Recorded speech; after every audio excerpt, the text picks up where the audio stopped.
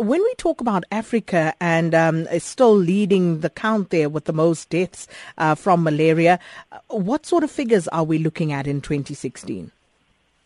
Well, obviously figures take a while to show itself, but the World Health Organization shows statistics from 2013 that there were about 8,645 malaria cases reported, and of which 104 resulted in death. And how much of a problem is malaria in South Africa? You're looking at high-risk areas. Do we have many cases reported, or is it something that is pretty much under control in this part of the continent? Well, we are at risk. Obviously, the climate plays a big part. The warmer provinces like Limpopo, Mpumalanga, and northern parts of KZN have shown high levels of malaria. So obviously, people who visit this area and live in these areas are at risk. And when you decide to donate blood, some of the questions we use to screen is, have you visited a malaria-infected area? Because mosquitoes are the main transporter of malaria, but it can be transfused through a blood transfusion. So safety of blood is why it becomes vitally important for us to do this type of screening. And as far as the fight to eradicate malaria goes, are we still seeing deaths due to malaria occurring in South Africa? And if so, is the number decreasing though?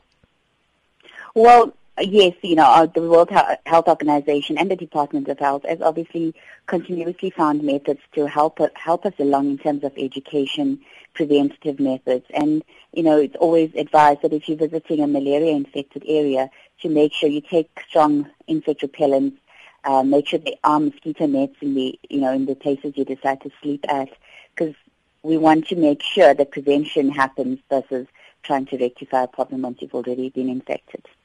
And as the South African National Blood Services, how are you protecting the national blood supply from malaria?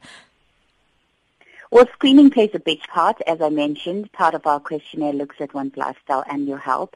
And in that questionnaire, we ask you if you visited malaria-infected areas, not just in South Africa, but internationally. And based on the fact that you have, we will defer you for a period. Deferrals come into place because of a window period that exists when there are viruses that are at risk, because it takes a while to show up in your bloodstream. So in the deferral period, you would have by then found symptoms or experienced symptoms to be able to go and have yourself checked and tested. And so how are you commemorating World Malaria Day this year? Well, as in interviews of this sort, in terms of education, letting the public know how and why it's important to find out about the places you're visiting, prepare yourself, have the preventions in place, and be honest when you decide to donate blood, because obviously safety of blood, we rely on the donor's honesty, and to ensure the supply is safe, we will defer people who have visited those sort of areas. So thank you for the awareness there. Spokesperson of the South African National Blood Service, Vanessa Raju, talking to us about World Malaria Day.